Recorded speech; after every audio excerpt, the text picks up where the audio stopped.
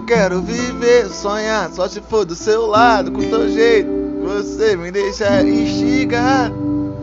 Eu sei que eu tenho muitos defeitos, sei que eu sou imperfeito, mas eu não posso ser esse merda morando no gueto. Sabe que até do lixão vai nascer flor. Daquele jeito, queria ser jogador. Quando eu fui lá na Next, minha avó não acreditou. Eu tive que pagar uma inscrição pro olheiro pegar a visão. Mas sendo que nós que não tem dinheiro, muito mais pra poder se alimentar, tem que controlar o gasto da semana. Mano, tu sabe como é que é, nem todo mundo tem a mesma condição. A mãe tá olhando ali e vendo tá acabando o feijão, acabando arroz, e a dona Maria é a única base da casa. O que nós vai fazer? Vai me chamar de 22, vai me chamar de neurótico, mas nem todo mundo tem uma condição de comprar um relógio da Six, a que eu drive. Pega a visão, o meu sonho é ter um disco e talvez ter ir pela minha favela. Só quem precisa, quem não desistiu.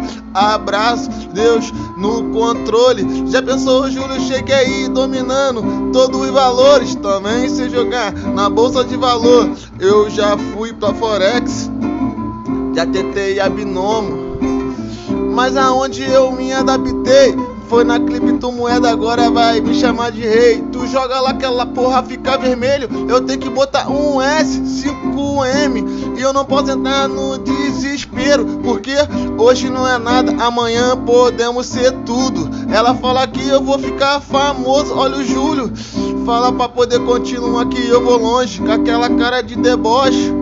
E nós fica bolado, fica oriçado, querendo logo ser milionário, dar uma vida boa pra nossa família. Pra quem acreditava, seu filho da puta, olha aí a minha ideologia. E todo mundo tá curtindo, eu tô na Itália, agora eu tô partindo é pra Canadá. Quem imaginava Júlio Shake tá aí morando de frente pro mar nos Estados Unidos e vai de França, daquele jeito assustando toda a vizinhança. E depois eu vou lá na Turquia, sabe que nós é cria, vou queimar muita fumaça, vou ficar suave. 5.5, moleque tem que o very match. Sabe que a minha gangue é a melhor street.